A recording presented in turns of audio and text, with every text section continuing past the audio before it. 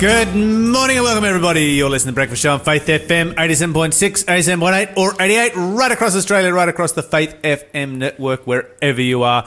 Positively Different Radio in the morning. You are with Lyle and Minnie. How are you on this bright and sunny Monday morning for all those who are getting the live broadcast? Tuesday for everyone else. You know what? I'm good. I was listening to a song. I have a song stuck in my head currently. This is Minnie squinting out through. Because I'm tired. No, but I was listening to music as usual when I was coming here, and there was this one song that it's just like talking about God. It's just like, faithful you are, faithful you have been, forever you will be, and all your promises are yes and amen. And I was just thinking about that. I was like, man, like not to diminish stress of circumstances, but honestly, like we have such a God of like hope and promise that even if you're in a bit of a stitch up sort of day, like we just have a good God who's like, I got you. Like, even if you're living in Victoria and you've just been told that you're going to have a couple more weeks of lockdown. No. Yes. Oh, I didn't know about that. Victoria, we're sorry. We're feeling for you guys. Okay, so for everybody down in Victoria, and of course our headquarters for Faith FM Radio are down in Victoria. So we're praying for you guys. We really are. We're praying particularly for your emotional health at this time. Yes, that's a real thing. How are you this morning? What are you thankful for? Amazing. I have been feeling guilty since yesterday. Oh. Yes. What happened? I've been feeling very guilty. Yes. I just got so spoiled. I just got so spoiled for Father's Day. I feel guilty for it. Oh. Had the best Father's Day ever. That's so nice. What did your family do for you? They just came over and hung out and were just super nice to me all day. And they're like, "Oh, you get to choose whatever you want to do now." And I'm just like, "We'll do this." That's so nice, though. Yeah, it was good. It was great. So that was awesome. Father's Day is a good time of year. And I got to talk to my father and my father-in-law and, all that stuff. Hey, perfect. You're listening to the Breakfast Show podcast on Faith FM. Positively different. Minnie, brighten up the beginning of our week with some positively different news. Look, I sure will. I'll give it a go. So, happiness. Yes. Have you heard of the Happiness Research Institute in Denmark? Yes. I hadn't, but I'm like, what a cool thing. It's a happiness. But anyway, so I was doing a little search for my stories and this one came up. So just recently... Not to be cynical, but they do always say that Scandinavia is the happiest part of the world. They do that, but then I've also heard that people feel the loneliest over there. Yeah. Really? Just because of the social demographics, I guess, like that. So, and look, I have not been there. I don't know. No, I can't comment. But someone from Scandinavia has to tell us. Yes, someone tell us. But someone who's lived in both countries. Which is the happier country, Australia or Scandinavia? Region. I think part of it might be to do with, and this is not necessarily totally accurate, as I said, I haven't been there, but one of my friends recently who came back was saying there's not always like the small talk that you have just with strangers. So, if you're walking down the street, like, oh, yeah, hey, morning, or like whatever, there's not that kind of friendliness with strangers. Mm-hmm. And so, like, if you're having a rough day and, like, you're not with people, you can just be in your own head. You do it by yourself. Yeah. That's interesting. I would be interested to compare that with Australia because Shell finds Australia to be very, very lacking in small talk with strangers compared to the United States. Interesting. Yeah, Australia, because she says, you walk down the aisle in the supermarket and people move over to get out of your way, and this is before COVID, but they don't look at you and they don't engage and they don't chat. And she's like, if I was in Damahawk, and of course she comes from small town, Northwoods, Wisconsin, everybody chats and everybody has a conversation and catches up on all kinds of stuff and just comments on things. And in Australia, people, they just don't engage. So interesting. It is, isn't it? Yeah, fully. I wonder which is the most freely engaging country in the world. How would we know? I can see that phone ringing. Someone's about to get double prizes. I am about to lose this one.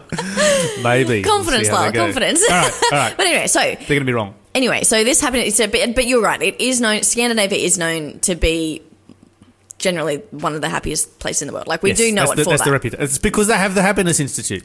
Yes, yeah. So they get to choose which part of the world. That's right.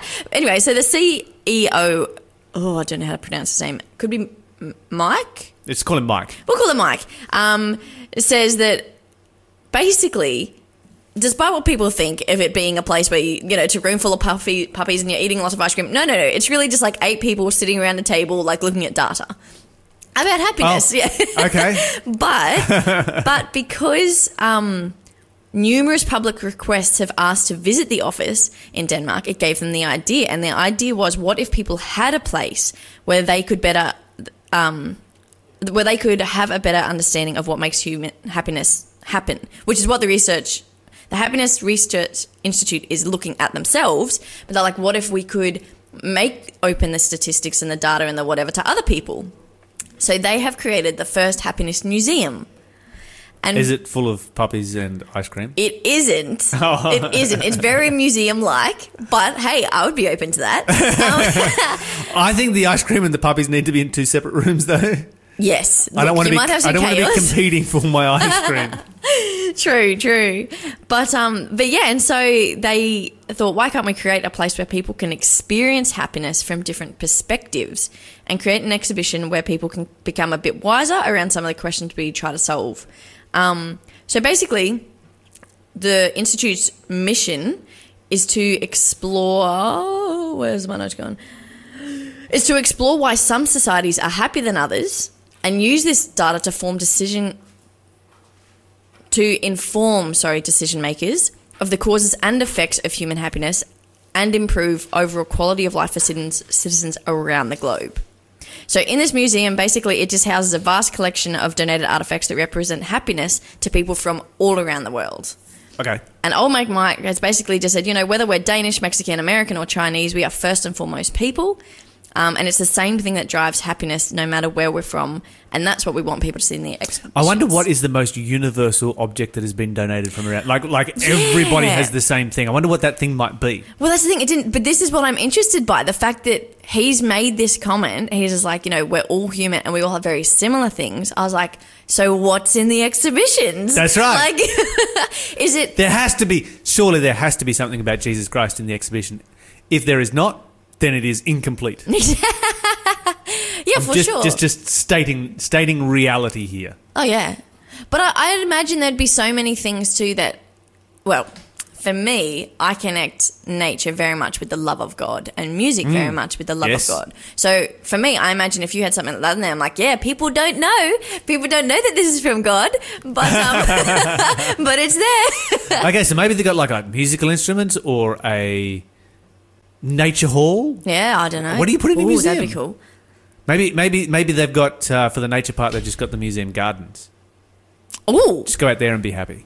Yeah, but that'd have to be pretty good gardens. And the music centre, you can't have just instruments. That's not going to make people happy. You've got to have the music playing. Yeah, there's got to be it's got to be interactive a little bit. Yeah. So artists that come in on a daily basis or a half daily basis to busk, basically.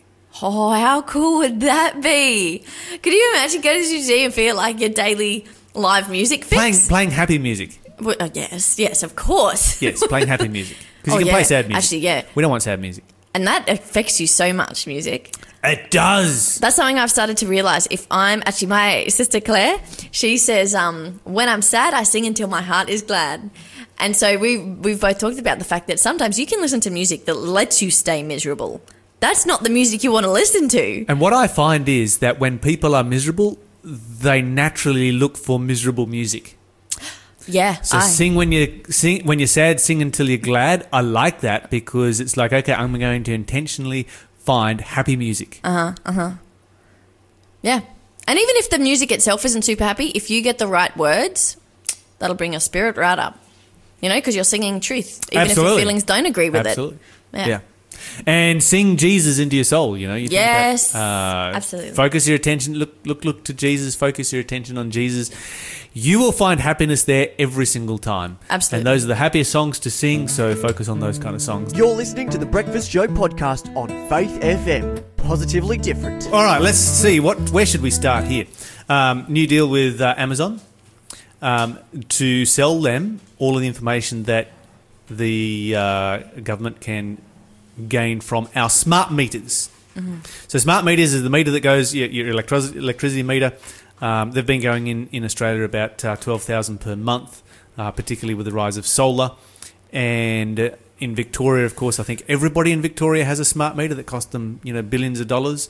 It doesn't make your electricity any cheaper. There's no advantage to a smart meter except that you get lots of detailed information on your electricity usage. So your smart meter can pretty much tell all kinds of information. It can tell how many fridges you got in the home. It can tell the ages of your fridges. So this is kind of breaking down what is causing you the most. It can tell you when you switch your computer on, when you switch it off, how many TVs there are in the home, how much time you spend watching TV.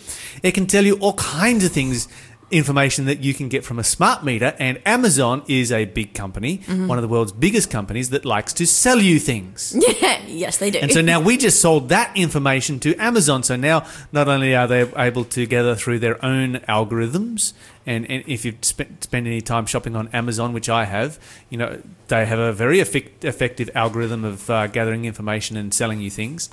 They're now able to find out, okay, your fridge is about to blow up. Let us sell you a fridge. Oh, I see. All kinds of stuff. Quite the strategy. Oh, I tell you, it's almost like selling to Amazon, a private business company, all of the information that is being, gathered Australia-wide on CCTV cameras. So, yeah, this is the world in which we live. I got to tell you, this is Big Brother right here. We these kind of things, they just did not exist 30 years ago. And of course, for businesses during COVID, they've found that productivity in many, many sectors has dramatically increased because people are working from home, and that is much more efficient than working from an office.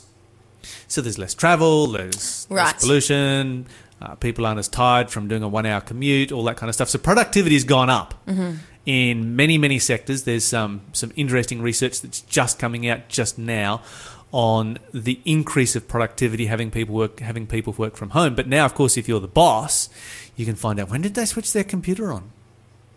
When did they switch their computer off? Oh, yeah. All right, and all kinds of other sneaky things. You can. It's just. You know what? The entire pattern of your life can be seen for someone else. Be built around your use of electrical and electronic devices, and there can be an algorithm that can build a picture of who you are. That is actually quite interesting. Like it's a little bit like, that's not good, but it's quite interesting. But this is what I find interesting with the whole work from home thing. It does make sense, like for many reasons, as you said. Yes, absolutely. my uncle in Canada, he normally had a massive commute, and he's like, "This is the best. I don't want to go back to work," because he's normally stuck in traffic for like 3 hours a day, and so he's like, "I have so much more time. Like I'm more relaxed." But I'm someone that I go between. Like if I have to do work in a place that I normally can relax, either I'll be more productive because it's a place that I can relax, or more relaxed. I'll relax. I'll be like, I've got heaps of time to do that. So I like the different environment where you're like, no, this is workspace and work time. This is home space and relax time. So I wonder how many workers had like really struggled with this year. If you've got some thoughts you'd like to share on this, how did you go with working from home? Give us a call, 1-800-324-843, or text us on 0491 064 669. We'd like to hear your experiences. But yeah, moving on, I'm going to talk about this story. So California has just put through some new legislation to protect sex offenders, pedophiles, if there is a 10-year or less age gap. So if you're 24 years old and you have sex with a 14-year-old, then you're not being classed as a pedophile. Well, you're not being placed on the sex register as a pedophile in California. Oh, okay. Which I think is absolutely terrible. When you think about 1 in 4 girls in Australia are molested, 1 in 6 boys in Australia are molested, and the majority of that is not by dirty old men. It's by young men. Oh. We need to be tackling that issue. We need to be tackling the issue where the majority is, and they're protecting the majority and just going after the dirty old men because politically they're easy to stigmatise. But when you get something like, the Bulldogs players who had sex with, some children, and they get a bit of a slap on the wrist compared to Israel Folau, who quotes a Bible verse and gets a life ban, it kind of tells you a bit about where our world is at. And of course, in California, the interesting thing is that for legislation similar to this previously existed for vaginal sex, but didn't include anal sex or oral sex. And so now it's been broadened to include that because they're like, well, this is discrimination against the LGBTQ community. And, of course, Democrat Assemblywoman Lorena Gonzalez says, when is sex between 24-year-old and a 14-year-old ever consensual? When is that ever consensual? And I absolutely 100% agree with her. You know, what is going on when we start to normalise pedophile behaviour? I mean, this is something that pedophiles have been pushing for a very long time. They want to see it as being just simply another orientation. And this is another step in that direction. We need to be going the opposite direction to that. This is a sign that Jesus is coming back soon. You know, when we start to talk about, you know, some of the most destructive practices that there are in the world on human beings, and we start to say, yeah, no, that's not such a bad thing. Yeah. Which is essentially what this legislation is doing. I mean, that's California for you, but anyway. A couple of comments that have come through on the text message, and of course, if you've got things that you'd like to comment on, then do send your comments through, or just give us a call. We'd love to have a chat. We've got an open line here. Absolutely. You can jump on the radio and have your say. It's the best. I enjoy that. Okay, so in relationship to the story about pedophiles in California not being placed on the sex offenders register if there is a 10-year age gap or less. Mm-hmm. So you got to wrap your head around this. You got pedophiles who are not being placed on the sex offenders register. Mm-hmm. I mean, really? That's where our world wants to go? But anyway, whatever. And so somebody just commented that demons are in charge. You're listening to the Breakfast Show podcast on Faith FM. Positively different. Okay, so joining us on the phone right now is Dr. John Ashton, who talks to us about creation each month. Dr. John Ashton, welcome to the show. Oh, hello, Lyle. Good to be here. Good to have you on the show. We had some information that came through, it was published, I guess, in the last couple of weeks about the origin of our Earth as to whether it started off as a dry planet or a wet planet, which I guess raised some questions in my mind that I wanted to put towards you. The first question is, why is it in the past that scientists have stated that our planet started without water and then the water came from somewhere else? What's the background? What's the story? Why were they saying this in the past? Oh, okay. So this is a spin-off from the standard Big Bang theory that, of course, you had all this sort of energy that converted into matter, and initially it forms these very light elements, but as these light, such as hydrogen and helium and so forth, and as these light elements are somehow drawn together under gravity, they synthesize the heavier elements that form the different elements that we know, and this becomes a cloud of dust circulating around, and as it spins around, in the centre, the sun-type suns form with intense energy, and then as the outer particles are spinning around, they condense into the planets. And the idea is, of course, that the position of the Earth, as it was forming, being relatively close to the sun, would have been too hot for water to also have formed here. It would have been swept away by the solar winds and so forth, and it would have been too hot. It would have been, just evaporated away, so it wouldn't have condensed. So that's a major issue for theories of the origin of the Earth is, where did all the water come from? Yes, so that is the next question, I guess, from an evolutionary perspective. If the Earth is being formed as a dry planet, where did they claim that the water came from? Yeah, okay, well, again, from my perspective, these problems, such as where did the huge amount of water that is on the surface of the Earth come from, is a major, indicator that the Earth is a special creation. But no, nonetheless, they've attempted to say, well, you know, the water arrived here from further out in the solar system, where water was able to condense as ice and so forth, and was carried here by comets or asteroids. But when you think about it, you know, that's an enormous amount of asteroids and comets have to impact the Earth to carry all the water that constitutes, you know, 70% of the surface of the Earth, and, you know, what's stored at the poles and everything. So when you think about it, common sense is just not a reasonable explanation.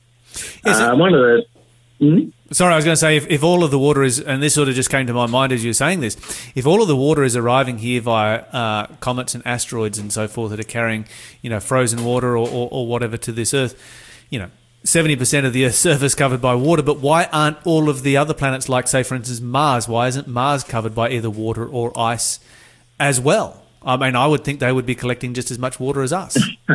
Yeah, well, these are all clues as to, you know, major problems, and I think that's one of the reasons why the scientists are working so hard to try and prove that there was water on Mars, because this is a major problem for them. Why does, you know, the Earth have all this water and Mars doesn't? Of course, Mars has a very low, virtually no atmosphere, and so very low vapor pressure. So any water there would evaporate away very quickly. It's below the vapor pressure of water at the temperature on Mars.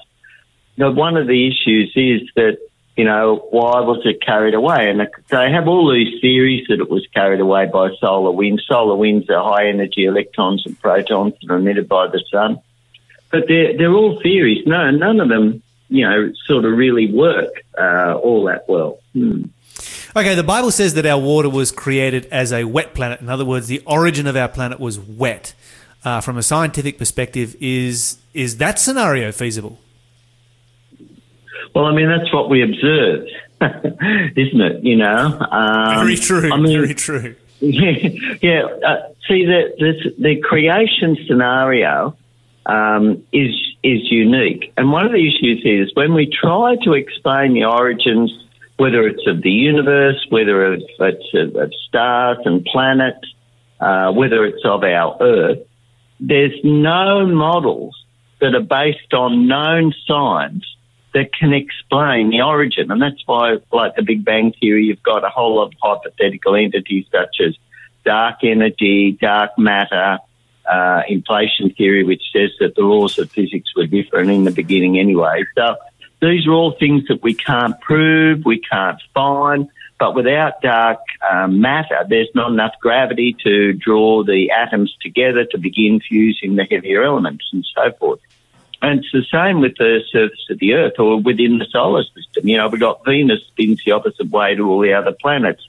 So it defies this the standard core accreditation model that I just mentioned, where you've got the nebulae, solar nebulae sort of condensing into planets. How come Venus is then spinning the opposite way to all the other planets except Uranus, and Uranus is not spinning on its axis at all. It's rolling around like a ball? You know, they just can't explain these models. And water is a particular challenge because the Earth is unique. It's really unique. It's unique in terms of, you know, finding other planets, but, you know, we're just the right distance from the sun to have our atmosphere, to have water. Yeah, it's amazing, and there's no theories that can explain why that should be at the present time. Okay, so what about this new model? And if I understand it correctly, there's a new model out there that says that, no, our planet did start as a wet planet rather than a dry planet, and that the chemical components of water were here, that through volcanic action, the components were either united together to create water, or, you know, in some other way the water came to be on our planet. What's your thoughts on this new model that has sort of arisen recently? Yeah, well, they've been working on models for a long time now, and there's a couple of models like this that the water was trapped below the surface, and this, of course, fits the flood description, that the fountains of the deep opened, and believed to be, and it's saying this is a source of water, so that there was water under the earth that came out, as well as being, lava fountains coming out, but water came out. And this is rather interesting in that we know today from cancer research that's being done that, well, let me go back a little bit. Water is made up of hydrogen and oxygen, but hydrogen has two isotopes, or three actually, but two main ones: hydrogen, the standard one, and then deuterium, which is heavy hydrogen, where the nucleus has a neutron as well as a proton. And this makes it heavier. Now, what we've discovered in cancer research is that the standard level of deuterium in the oceans and just normal water is about 150 parts per million. If we remove that deuterium and take it down to very low levels, then cancers grow much more slower. Mutations in the DNA occur at a much, much slower rate. And so one of the hypotheses is that in the Edenic condition, when the Earth was originally formed, there was very little deuterium in the surface water, and that's why the patriarchs lived a long time. But during the flood, when the fountains of the deep opened up, this water was much richer in deuterium, and that spewed deuterium into the atmosphere, which increased the rate of mutations and contributed to the decline in longevity. Now, this fits, and one of the interesting things that has come out of this is, as they're trying to study this water model, and this particular scientist, I forget her name, particular surname starts with M, but she's been studying like the water trapped underneath in Iceland and comparing it with that coming out of volcanoes such as in Hawaii and so forth. And one of the things that is puzzling is that what they predict is that if you look at the surface water of the Earth, if originally there was a much heavier deuterium content there, then we would expect over time the lighter hydrogen would have been swept away, evaporated off because it's lighter than deuterium.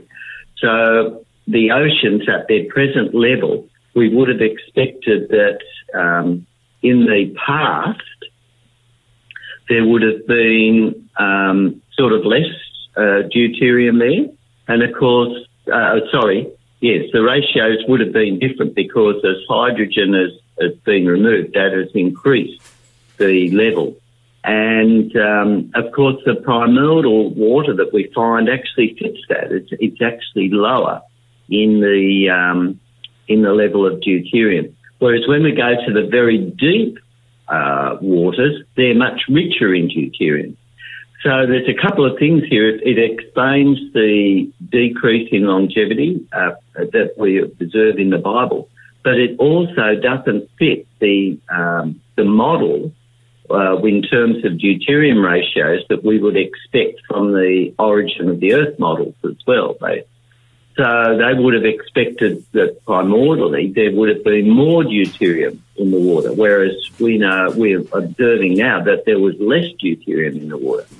So all these are little clues that are pointing to the Bible account being accurate, and also they're major puzzles that can't be explained in terms of the standard model of the origin of planets. So it's really exciting that they're finding these issues that are contradicting their standard model, and yet they're all really pointing to the Bible's position. Yeah, that is absolutely fascinating. And of course, when I look at what the Bible talks about, the new earth where there are no vast oceans, the Bible says that there's no sea. And then if that's, the model we've got of Eden in the past, taken away to Eden, restored at the end of time, then that would indicate to me that in the past there was less surface water than what there is in the present, and that there'll be less surface water again in the future. If we go back to that issue of the fountains of the deep being broken up during the flood, as the Bible says, with some of the new models that are coming out, would the action of volcanoes explain a lot of the water that we're seeing on our world today? Oh, well, that's what they're saying, that some of the water, came out of volcanoes. There's other explanations as well. So when we look at rocks, so your standard granites, for example, have high silica content, so that's silicon and oxygen. Or if you look at iron ore, that's iron and oxygen. Now, when I started work at BHP Research, one of the first experiments I was on was we were looking at reducing iron ore with hydrogen, and we were studying the kinetics of or how fast that reaction went. And so, of course, the product of that reaction is when you react hydrogen with oxygen, with iron ore, you produce water plus iron metal. And so, one of the theories is that there's quite a massive amount of hydrogen stored deep down in the earth, and that, for example, Thomas Gold, who was Professor of Astronomy at Cornell University, quite a famous but controversial astronomer, said that the reason why we have so much oil and petroleum is that it's constantly being synthesized deep underground from stores of hydrogen and carbon that are down there. So this is, and of course, God says the Earth's going to be destroyed by fire.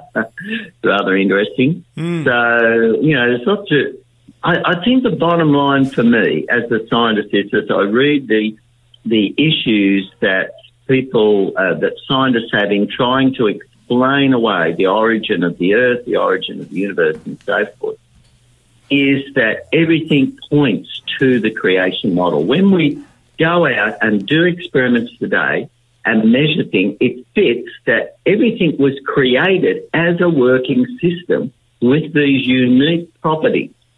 We can't explain the origin of the Earth or the solar system or the universe in terms of some mechanical, natural, progressive model with a whole lot of random reactions occurring according to the known laws of physics and coming out with all these structures. It just doesn't work. You've got a major problem with we know the diameter of the universe is 45 billion years or light years, for example, but yet the universe is supposedly only 13.8 billion years old. So how can even the light, let alone the matter, travel across that in that amount of time? So so scientists have all these problems. When we look at these stars that are the most furthest away, they should be the very youngest, but they're all mature. So there's all these issues that just are confounding any of the models. And when it's closer to home here on Earth, where did all this water come from? It's just a major challenge to explain in any of the models. And even how there's no model that really works that can explain the origin of the planets in our solar system. The three main ones are the core accreditation model, which I talked about. Then we've got Pebble accreditation model and the disk instability model are the three main ones. But they all have major problems, and none of them can explain the origin of water. A couple of comments that have come through on the text message, and the issue will always be the same. Who will you believe, the word of God or man? Not much of a choice for me. They are just guessing. God just tells me what he did. The scientists are out there guessing. And this is why, your science books are going to be rewritten every, year, even though they lag science by 30 years. You didn't know that. That's such a big... Yes. So you get a new discovery like this that says, no, our world actually was started off as being wet rather than dry. Won't be in your science book now for another 30 years. That's a really long time. That's a really long time. In the scientific world, that's a massive time. That's a huge time. Interesting. Fun time. Dr. John Ashton, thank you so much for joining us here on Faith FM this morning. Thanks for being a part of the Faith FM family. Join our community on Facebook or get in touch at 1-800-FAITH-FM.